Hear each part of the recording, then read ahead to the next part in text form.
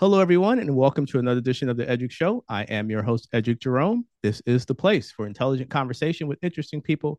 Go ahead and hit that subscribe button, ring that notification bell. You'll get notified when I post content each and every week. My guest is Carl Unegbu, author of Comedy Goes to Court: When People Stop Laughing and Start Fighting. Carl is a renowned expert in the world of comedy and legal matters. His comprehensive book, which utilizes comedy icons and other figures, is a guide to help comedians become aware of ways to avert lawsuits and legal entanglements. And as I mentioned to him before we came on, it is quite timely. Your books are you couldn't have timed this better, sir. I mean, wow, what a time to write a book about comedy and legal issues. Carl is based in New York and previously served as the editor of Comedy Beat website. He's also the writer of the O. Carl's Law blog site, which delves into the correlations between comedy and the law. Carl, welcome to the show. Oh, thank you very much. It's an honor to be here. Awesome. Let's get right into it. And I mean, I'm saying this over and over, but it's so true.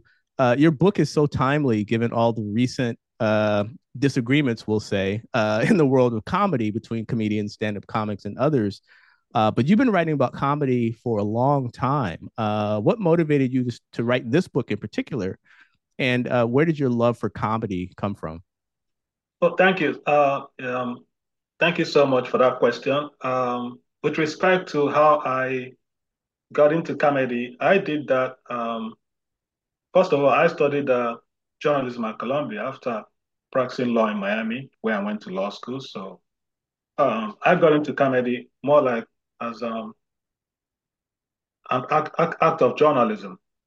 Me and some friends of mine, some former colleagues, we began this website to cover comedy. It's a news site. We call it Comedy Beat. So I was one of the editors and reporters. Um, so so we did that. But before then, when I was going to school at Columbia, when I was just a student, I had covered comedy too. More like for class work. Submission for class assignments and things. But it wasn't anything um, resembling doing it for the media. You know, as some kind of media thing. So I did that and then I left it behind when I graduated. So years down the road, um, friends of mine, colleagues approached me to like start this website that covers comedy. So yeah, that's how we got into comedy. And it was New York City, lots of clubs, lots of people, lots of locales, lots of institutions. So yeah, it was like a real, more like the place to be when he wanted to like cover comedy. So I mean, so much was going through the city, people coming and out. And so it was like a big moment. This was like, I'd say 2009 when we started this, or 2010, something like that. So I did that for a while. And then I started to notice something that these comedians we are covering, we are actually coming in with legal issues around, their work. So that kind of like kind of kindled the lawyer in me when I looked at comedy. It kind of made me begin to look at comedy in a different way than just somebody covering fun and games. Like comedy was just all fun and making people laugh, and which is good, which is like the core of comedy. But then there was also this aspect that was emerging, becoming more prominent, something like a phenomenon in comedy where lawsuits were becoming, part of the picture. So it kind of like made me start to look at it in a different way. So I started to blog about this, comedians and the lawsuits around their work and their lives and things. And then, there were lots of comments back and forth from readers, fans and readers who liked what I was doing and they critiqued, they applauded, they admired. So I did that for a whole like couple of years. So I amassed a whole bunch of, stuff, material on that kind of coverage. And it was during one of the events that we had covering comedy that, some friends, fans, readers suggested to me, hey, why don't you maybe like put this into a book? I mean, that's the best way to believe, really. useful to the industry, like put this thing together in a book, the various aspects that you've been covering. Yeah, people would appreciate that kind of thing. So they can like have a source where they can like uh, access this kind of conversation. So I started to think about it, and it kind of made sense after a while.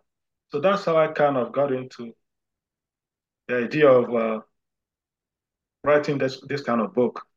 Hmm. One of the overriding themes in your book revolves around the critical nature of contractual language, especially at the beginning of a partnership or deal. Can you speak to why this is so important and why paying attention to the details of an agreement is so fundamental to comedians? Because if you look around, just about everything happens because of either a contract situation. Even now, if you look at what's going on with Monique and Paramount, it's always about the contract. So talk to me about contractual language and why that's so important. Very, very. I'm glad you should bring this up because um, that's the starting point, really, with these things. I mean, if you want to look, you could go to Times Square or some public place and make people laugh and goof around, and if that's all you want to do, that's cool. But if you want to like get paid for your work, do this thing on a serious, basis, perform at clubs, perform for stations, perform uh, at shows, places where people like really make a comedy career happen. A lot of times you need to begin that by getting a proper agreement to govern, the thing you're about to do. And my friend, this is where so much stuff breaks down because, just because you do the show, well, if you're not careful, you may not get paid. And there is no shortage of people who are willing to not pay you. So that's like the starting point. And in the book, I discuss so many famous comedians who've had these issues, like Kerry Shandling, even Dave Chappelle, you know, um, you just name it, John Lovis, Howard Stern. Yeah, these guys are all, Conan O'Brien. These guys are all discussed in that chapter where I talk about like making the contract. And the one thing that really ought to um, be considered important to comedians is to get to write the thing as clearly as you can, so that people you have as much clarity and as little conflict as you can, because little conflicts, little disagreements in the way you've written the thing, it could cost you a lot of money down the road. So to avoid lawsuits, the best way to really avoid lawsuits is one small rule of thumb is this. If you're making that deal and somebody says, how about this? Let's say you want to go from point A to point B, maybe from Times Square to maybe Grand Central. And then somebody says, well, okay, so you go from Times Square to Grand Central, you get $50. How about something happens that you don't get to Grand Central today? Maybe you get there tomorrow. What would happen? Would you still get the same money? If you guys, both of you don't answer yes to that question, then you have a problem. That's like a rule of thumb to like get the deal properly arranged so you kind of have the same understanding of the contract itself. Because if you have different understandings of what the contract says, what any term of the contract says, then at that point, you better believe that you have a lawsuit in your future Hmm. when things, arise down the road.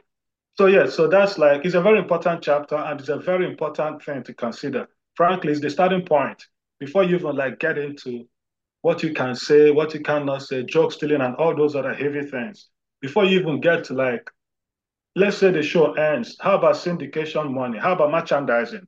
These are all things that arise, especially if you're doing like a sitcom, home improvement, family, happy days, or even the situation with the comedy store in Los Angeles. So these are all things. I mean, money, money is a big source of conflict because, first of all, we are talking about money here. That's why these conflicts arise. I mean, they don't just arise, out of nowhere. Usually it's about money. Big money. Yeah, especially big money these days Mm-hmm. because comedy has become a big business, huge. And in the book I discussed that comedy is in a golden age. So the money is big. because of the big money, there's a lot of attraction to lawsuits and things like so. Yeah, so if you live in America, America is addicted to lawsuits. I mean, it's a very litigious society. So I mean, if you're gonna live here, it's something you have to be, I guess, watching out for, especially if you're beginning to succeed, make a lot of money, come into the public square like comedy. And, if the money and the celebrity are flowing, then you tend to come into the crosshairs in a place like America with respect to lawsuits. So, yeah. And the best thing you can do for yourself is to get yourself a good agreement, perhaps starting with a good lawyer, and then you go from there. um, Public access to court documents, to me, is a widely overlooked source of information and at times entertainment. Some of the information in these court documents are highly entertaining.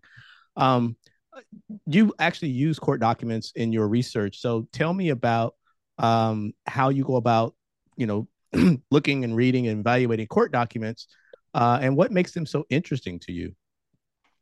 Well, court documents, first of all, for the most part, they are public documents. Any citizen can, go and, yeah, sit in a courtroom, sit in a courtroom, listen to proceedings, and then documents. Yeah, you can access court documents if you make the proper request. I mean, sometimes you may have to pay some money for the copying, but it's a public document. And yeah, so this, I mean, first of all, I started to deal with court documents as a journalist. You cover things, and especially maybe some criminal proceeding or some attack, or something like that. So that was my first. That was my first um, attempt, my first activities in trying to like access court document. I mean, apart from my days as a lawyer, which is different. If you're a lawyer, that's a whole other thing. But if you're like a journalist and a reporter and you're trying to cover this, it's a whole different angle to things. So yeah, so I did that from a journalistic point of view. Then when I started to kind of change the angle a bit to how the law affects comedians, then yeah, I also like began to pour over the court papers and things to like learn more about some of these issues. But to analyze the issues and like make a proper prediction about where things were gonna go, well, no court document can tell you that. You have to like, if you know the law, then you can like know how to steer that. So, but the book is in the way I wrote the book is like something at the intersection of law and comedy. By the way, this is what the book looks like. Comedy goes to court when people stop fighting, stop laughing and start fighting. So the book is like at the intersection of comedy and the law. And if you were just a journalist, you couldn't exactly write this book, a typical journalist, because you'd have to actually go to a lawyer to explain the law to you. How the law affects what comedians are doing. And then if you were just a lawyer, you probably wouldn't be able to write the book either because you'll be writing like a lawyer. And lawyers write in a way almost like for lawyers alone. It's tough language. It's like deliberately obscure. Some people call it mumbo jumbo. So lawyer language, lawyer speak. So it kind of takes somebody who understands the world of comedy, loves it, and then who also understands law and would know how to like break it down for comedians to understand in the language that they follow. Kind of, think of the kind of language you would see on maybe when you read People's Magazine. It's different from the kind of language you would see in a law book, for instance. Very different kind of language. So for you to like explain to people, comedians and everyday people, what the law says or does about what they do for a living, you have to be able to like break it down, which means you have to know the law closely and then know how to write the thing for comedians to get. And if you're a journalist, your life is a life of storytelling. You are able to write for the masses, general audiences, New York Times, Los Angeles, whatever they are for the masses. A law review book is not for the masses, it's for lawyers. So the language is different. So to be able to break it down and bring it over to this world of comedians and everyday people, yeah, you do have to really know what you're doing. So that's where the experience kind of comes in. And I was able to do the book because my life experience straddles the world of comedy and law. So I was able to like bring it together in that way. But it's not. Some people have asked me, well, why isn't there a book like this? Why has it never been written before? Well, that's part of the explanation. You have to like stand in a unique position to be able to write a book like that. You have to like know both worlds, how they intersect before you could like carry off this kind of project. And frankly, until I did it, I didn't even think it could be done. I wasn't even thinking to do that. People kept prodding me to do it. And I was afraid maybe it couldn't be done. It hadn't been done before. But as I started to really think about it, you know, I took it as some kind of mission to do this, more like as a service to the industry. I figured, well, if I was covering comedy all along, it's fun and games, and then there's this other thing that is happening to comedy. Well, I'm actually a lawyer. I don't need someone to tell me, you know, what these things are. I don't need someone to explain the law to me. So I can explain it to this industry that I love writing about. I know the way they behave, the way they think, and what kind of language, would make sense to them. So that was why I deliberately wrote the book. The language is kind of conversational in tone. The sort of language you'd read, let's say from People magazine or on the world famous page 6 of the New York Post. That kind of language. That's the level of simplicity of this writing here, even though it's talking about the law, but it was the law broken down in a very simple manner that if you were riding the New York City subway, you could easily follow that kind of language. So, Hmm. You also write a lot about free speech, which is a bedrock topic as in your book. And you explore in details as it relates to comedy. What's your view of the current battle that comedians are facing now with free speech, especially in the era of cancel culture and an era of what I call political action through comment sections? Yeah. yeah, I mean that's an interesting way of looking at it. But yeah, but free speech, yeah. Um, Actually, that's the biggest chapter in the book, and it covers the entire gamut from like um, literally every kind of comedian. I mean, I had guys there like Jerry Seinfeld, Jimmy Kimmel, Jay Leno, Chappelle, John Oliver, Bill Maher. So yeah, I mean, it covers a whole bunch of stuff because comedians talk for a living. If you talk for a living, you're liable to offend people, especially if you make jokes at the expense of people. When either you're talking about things or you're talking about people. And if you live in a place like America, which is addicted to lawsuits, yeah. So you can see the connection there between people talking, sometimes offending others, and then being sued. Now, you get sued. You get sued not only by people who are looking for money as such, even though some may be looking for money because, comedy now is big money. So, yeah, Right. there'll be those wanting to there'll be those wanting to cash in, ride your coattails to fame and fortune by suing you. But that's one part of it. Now, there's another part. People who are simply offended because, we live in a time of it's a very sensitive time with woke ideology, woke intimidation, cancel culture. So yeah, so there are those sensitivities as well. And then there are people who would actually sue you, not even because they are looking for money or because they don't want you to say some things out in public. Like the cancel culture people, they don't want you to talk in certain ways that they feel maybe you're attacking the vulnerable, punching down. They don't want you to do that. So they can sue you for that reason. But this other category I am talking about, they are not suing you for that reason, nor are they suing you to make money. They are suing you for strategic reasons, what I can call a strategic lawsuit. What we have seen happen sometimes. Like in the book, I discuss the lawsuit filed by Donald Trump against Bill Maher. This was yeah, this was back in 2013. Over like the Barack Obama's birth certificate and things. So Maher kind of like turned it against Donald Trump in a different way.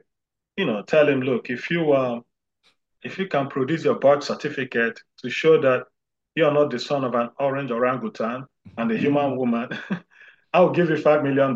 The same money Trump promised to give Obama if Obama would produce his birth certificate.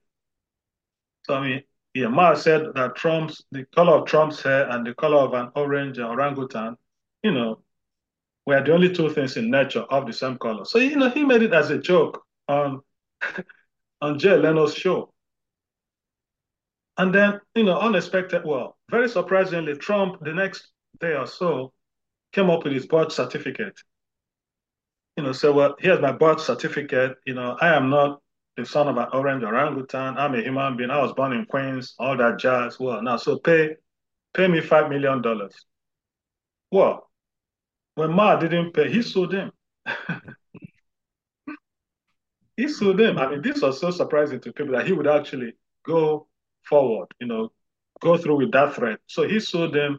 And of course, the lawsuit was settled, like months down the road on April Fool's Day of all days in 2013. But the point of the suit wasn't so much to get the money, but to harass a comedian, shut him up, some kind of censorship and that kind of thing. But the one that was actually more egregious is the one against John Oliver, the coal industry billionaire, Robert Murray, a good friend of Donald Trump, sued Oliver for commentary Oliver made about Oliver was trying to ridicule the Trump administration for trying to renew and revive the coal industry.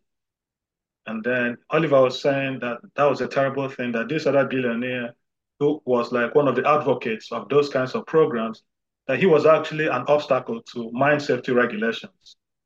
He talked about some explosion at a mine in Utah that killed 9 people and all the disputes about the actual cause of that explosion. So Oliver said it was the fault of the billionaire and his company for not providing enough, safety precautions and stuff. But the billionaire was claiming that it was an earthquake that caused that. So there was that dispute. And then he said, well, then Oliver called him a geriatric doctor evil and everything. So before the episode ran, so they called Oliver, said, well, look, we believe this is a defamatory. You cannot run this. It's false. It's very defamatory. You can run. If you run it, we are gonna sue you. Oliver said, fine, I'm gonna run this. Sue me. So he presented the episode, and well, this is a billionaire. He has money to make good on his threat. So he Right. sued. But the suit ended early. But the lesson of the story is, I mean, he lost because, look, he was gonna lose anyway, and he wasn't suing because he thought he would win. Again, it was a strategic lawsuit.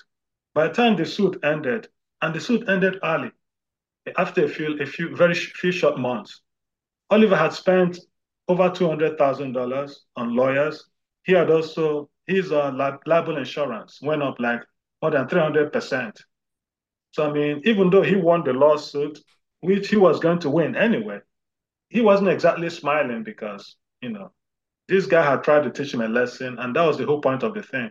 So I guess these are the issues around free speech for comedians. When you speak freely, a lot of times you're gonna win, but at what cost? And those are the um, considerations today that are bubbling up.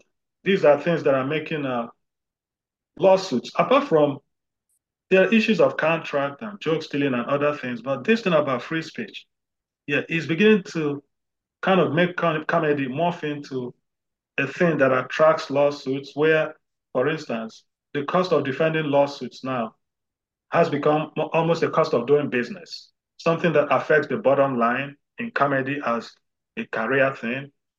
So, and the suits, they come sometimes the government sues comedians, sometimes fans sue them, sometimes comedy clubs sue them, other times even family members, even former lovers in romantic relationships with them. So, it's a crazy thing. And like I said earlier, the motivations differ from one person to the other. But the Right. common denominator is these lawsuits that are being filed that have become like a cost of doing business in comedy.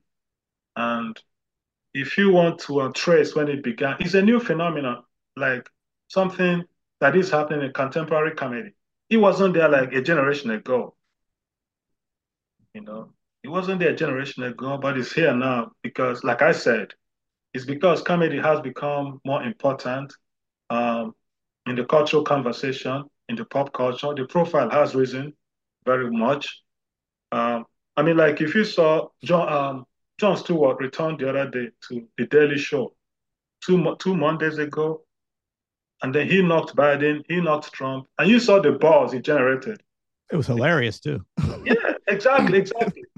So I mean, that's the kind of thing comedy has become. The profile has risen, the money has increased, and yeah, and then it matters that we live in America, a place addicted to lawsuits. So what that means is this: comedy has come into the crosshairs of people filing lawsuits. It has become the shiny new thing, in the on the landscape.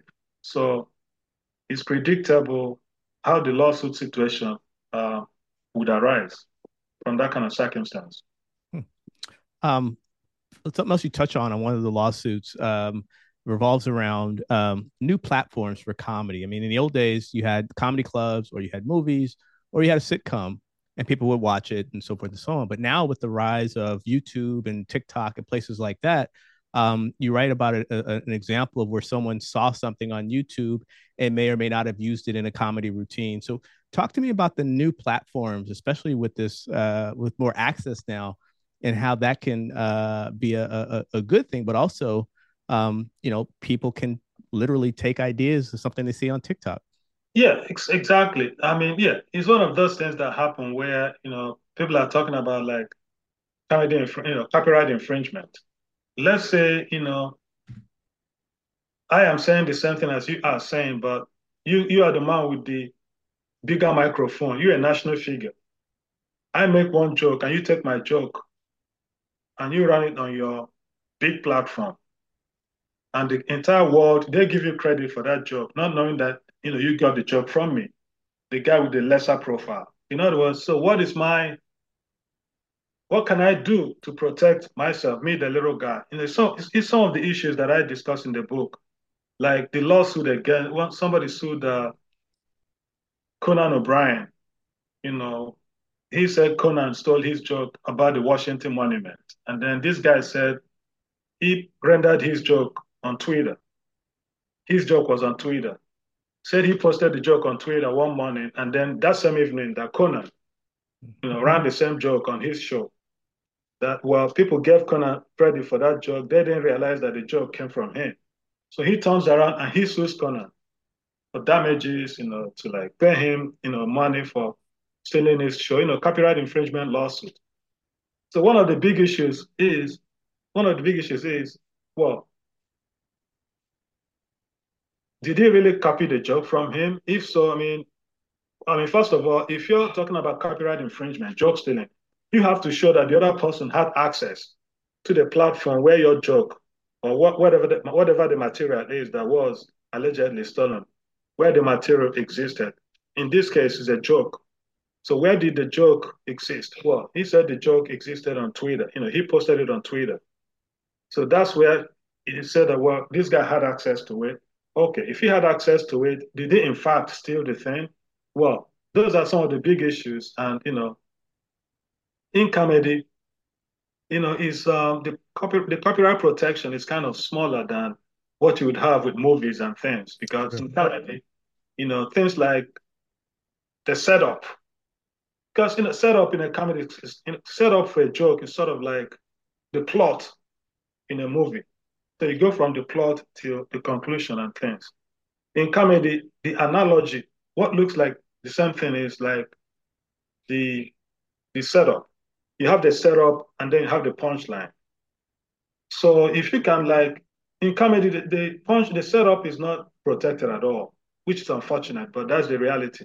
Unlike the movies, in the movies, the plot line and everything is protected all the way till like the conclusion of the thing. In comedy, the setup is not protected. Now the punchline is not protected if you can like simply vary the thing just a bit. If the punchline was like ABC, you can say, DEZ. That so that kind of thing. It's easy to steal a joke in comedy because of the small copyright protection that exists for comedy material. So that's like a struggle, like a continuing struggle in the industry to see how greater protection can be afforded to comedy. But it's tough. I mean, it's been an old conversation that is not really getting any better. And with more forums where comedy can be presented, TV, the internet, Twitter, social media, all these new forums, it has become more difficult to like control copyright infringement when it comes to jokes. So I mean, one person said one time, David Brenner, the comedy legend, Brenner said it's easier to stop a serial killer than a serial thief in comedy. you know. And if we can protect our jokes, then he'd be a billionaire somewhere in Europe today. So yeah, so that's like an old industry problem. It's been there a long time, and it's getting worse now. Except that because of the new situation we face with lawsuits and things, so there are more lawsuits that are filed now over that kind of problem. Previously, all people did was okay. If somebody is a joke thief, steals jokes all the time, then the producers who produce shows or comedy clubs, they don't book the person. So you're a joke thief. So they kind of blackball the person from the industry. That was the job of the gatekeepers. Today, well, the problem is still there, but the work that gatekeepers are doing, it has become less and less effective because, like I said, there are more and more platforms where comedy is rendered and where jokes can be stolen. Jokes on TV, things on specials on HBO, things on Twitter, social media. So there are lots of new places now, other than just nightclubs. Sorry, comedy clubs. I mean, traditionally, you wanted to see a comedy show, you went to a comedy club. It's not that way anymore. You don't have to go to a comedy club today to see a show. You can sit in your living room and you're watching a comedy show. You can go on Twitter. You can, so many other places. There are lots of specials out there. So, it's a whole new environment. And there are so many more lawsuits now in this new environment in that way. So, yeah, it's a particular problem. But for YouTube, I remember you said YouTube. Yes. Again, YouTube is another forum where jokes, are rendered, where these things exist. Now, if you take a joke from YouTube, somebody else's joke, now can they sue the YouTube proprietor for letting you steal the joke? No, the answer is no. And we've had that problem. That it came up. I mean, I covered the problem in this book where I talked about the lawsuit between South Park Right. Right. and Brownmark. Mm-hmm. But eventually the court said, well, look, you got it from YouTube, but it doesn't mean that YouTube um, has any liability for you stealing the joke. So they analyzed the case by saying, well, how much copying did he do? If he copied just a little, then that comes under what they call fair use. Because under the fair use doctrine, you're allowed to copy something as long as you copy just enough for your purpose. If your purpose is commentary, for instance, you want to comment on a book, well, you have to kind of tell people what you're commenting on. So inevitably, you're going to have to take some of the text in the book to present it and then critique the book if you're doing commentary. Or if you're trying to parody a show, you want to do a parody of a show, well, you can't just do parody in the air. You have to show people what you're parodying.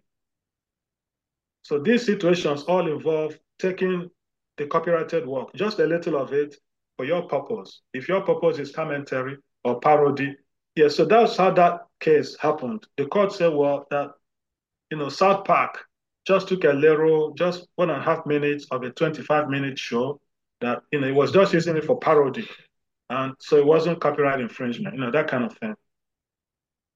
So YouTube is yeah, is a there's a problem there, but unfortunately you can't exactly sue YouTube today, because it's just a proprietor. It doesn't, you know, uh, control the content unless, Exactly. for instance, you actually tell them that, look, this content, it violates my copyright. I need you to remove it. So if you tell them that, then they have to investigate to see if the material offends your copyright.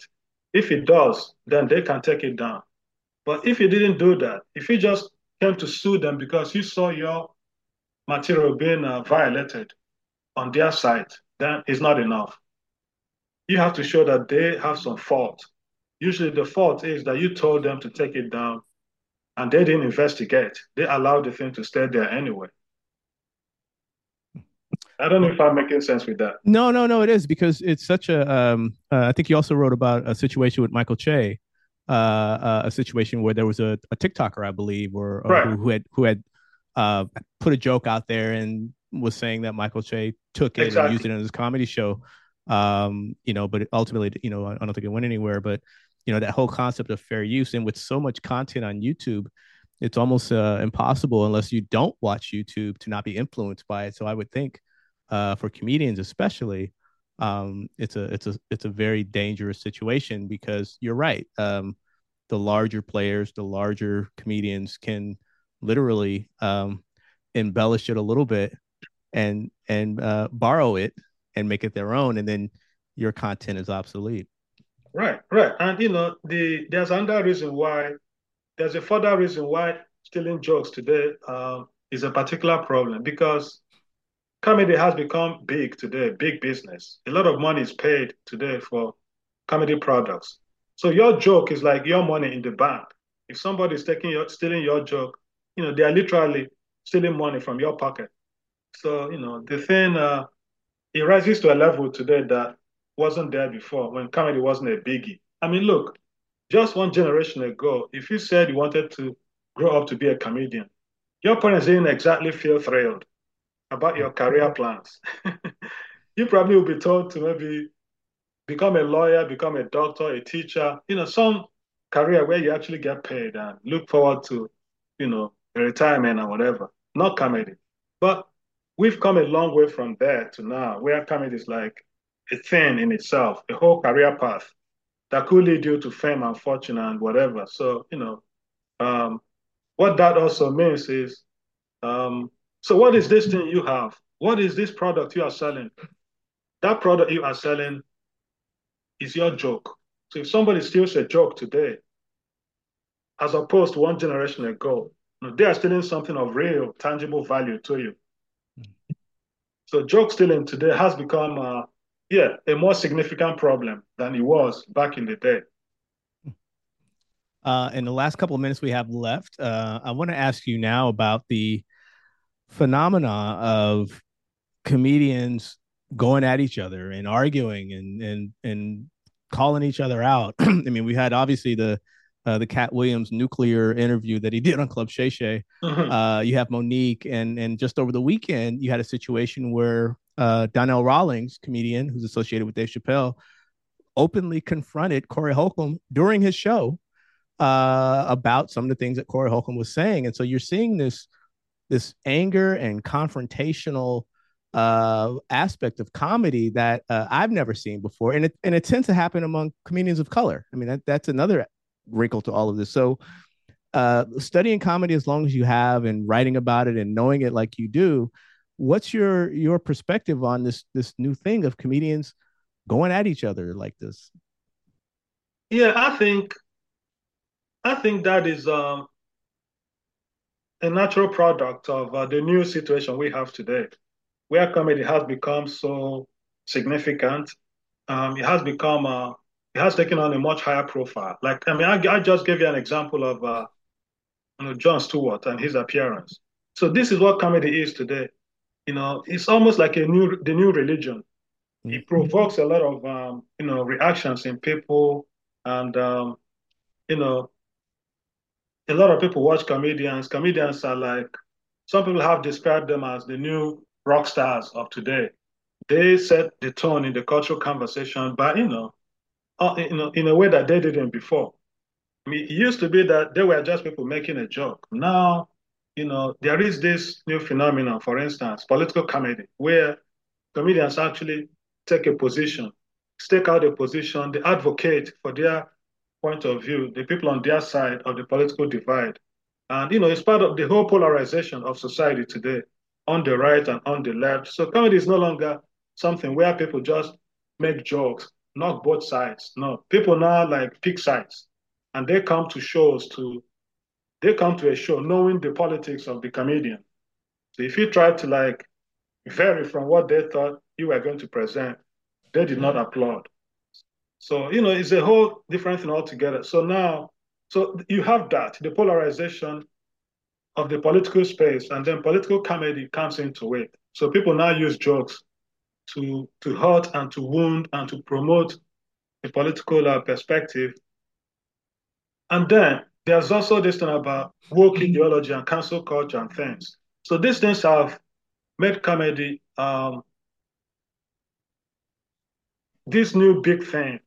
And the environment itself is so sensitive to what people say and things like cancel culture and stuff.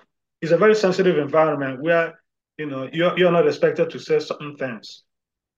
You know, by the woke intimidators who think, well, you shouldn't be punching down. You're like oppressing people who were previously oppressed. So yeah, so there's all of that. I guess my point is there's a new environment where comedy has become a very serious thing for all sorts of reasons, whether it is political comedy, where you are taking a side in the political debate. Let's say, I mean, if you see a guy like Jimmy Kimmel, that comedian, or Bill Maher, their politics is different from the politics of, say, Greg Gutfeld. So there's left and there's right, and that's just the way it's going. So comedy has become this thing that's active in politics and in people's lives and in the daily conversation about culture. So, and then of course, there's also money and celebrity in it. So these things are, it places comedy in a place where it never was, even just one generation ago. So if you're talking about these new emotions that it evokes in people and things, I mean, one time Will Smith went, it was 2 years ago, he went to the Oscars and slapped, Chris Rock. So I mean, this is what comedy has become. It's no longer just mere fun and games. It has become a way to like push a perspective, political perspective, or like try to knock somebody on a social plane, that kind of thing. So, and then of course, there's also money in it. So, yeah, it's part of the whole new world, a brave new world that we live in today. That is why it's provoking all those kinds of, emotions and things. I mean, Well, that's Well, Carl, I want to thank you so much for taking the time to speak with me today. As I mentioned multiple times, your book is very timely. I encourage folks; it's a great read, and you forget about a lot of the legal battles that had happened before. You wrote some things about Cat Williams that I totally forgot about. We look at Cat now, but you were writing about things that happened 10, 12 years ago, and right. others who are now still in the news. And so your book, as I said, it really gives a very unique perspective on the times today. And you were right there back then. You kind of called all this. You saw it coming, Yeah, and that's reflective in your book. So I applaud you on your foresight because this comedy thing is it's massive right now. it is totally massive. And here's the thing about this, and what I have to say. This book has two aspects to it. I mean, if you're in it for the jokes, there are lots of wonderful jokes, fascinating read, lots of things comedians did. I mean, it could give you the sense that reading the book could give you the sense that maybe you're sitting in a comedy club, taking in a show, or you're watching a comedy special on HBO or something. So that's one aspect of the book, the stories that happen even before the law intervenes to say one thing or the other, just the things the comedians were doing before they got in trouble with the law or with each other or with the fans. So that in and of itself is very interesting. If you want to read the book for that reason, for the jokes in it, yeah, great. But if you also want to read the thing for the more serious aspect, where we are now talking about, how comedians can stay safe, protect their material, not get in trouble, how they can fight back against people trying to control their free speech, all that stuff. Then that's the other aspect of the book. And as you can guess, that's where the title of the book comes from. Comedy goes to court when people stop laughing and start fighting. This other aspect of it, where the law now intervenes. The first aspect is just the stories. It's just with the stories. Then the other aspect uh, deals with what the law does in comedy, how it intervenes, breach of contract, free speech, copyright infringement, all that stuff. So, whatever reason you choose to read the book for, it's a fascinating read, and the language is simple and accessible. If you like the sort of simple, easy language you find um, in People Magazine or the New York Post, yeah, this is the book you want to read. This is a continuation of that kind of language. So yeah, it's a good read, and it's called Comedy Goes to Court when people start laughing and start fighting. What? All right. And if people want a copy of the book or more information about you, where can they go? Yeah, they can. First of all, a copy of the book is available on Amazon and at bookstores. You ask for the book, and they can get it to you if it's not on the shelf. And then to follow my blog and other commentaries over the years, it's called Okal's Law. Okal's Law. That's where my blog is. It's Okal's at http okalslaw.com, and it has lots of readings about this. And then it goes beyond just the law. It also has commentaries on the contemporary issues in society, like the one I just put out there. This story about moonlighting in comedy. There was this guy, a journalist from NPR, who was fired from his job for moonlighting as a comedian. So, I kind of talk about that issue. And yeah, the whole thing about cancellation, political correctness, these ones have nothing to do with the law. They are just social commentary. So the blog has both commentary on social issues and, the sort of stuff that's in the book. So that's where they can go for more reading on these issues. But yeah, it's there. Okal's Law is a blog. Excellent. Excellent. Well, my guest has been Carl Unegbu. He is author of Comedy Goes to Court When People Stop Laughing and Start Fighting. This is a guide about what's going on today. So as you see all the headlines around comedians and lawsuits and things happening in the world of comedy, Carl's book will give you some excellent context to put it in and help it all make sense. So Carl, congratulations on the book. And I want to thank you for coming on the Edric Show. Thank you so much, Edric. I'm very honored to have been here. Thanks a lot. Appreciate that. You're very welcome. This has been another edition of the Edric Show. I am your host, Edric Jerome. This is the place for intelligent conversation with interesting people. Go ahead and hit that subscribe button, ring that notification bell, and you'll get notified when I post content each and every week. I want to thank you for tuning in, and I'll catch you on the next episode.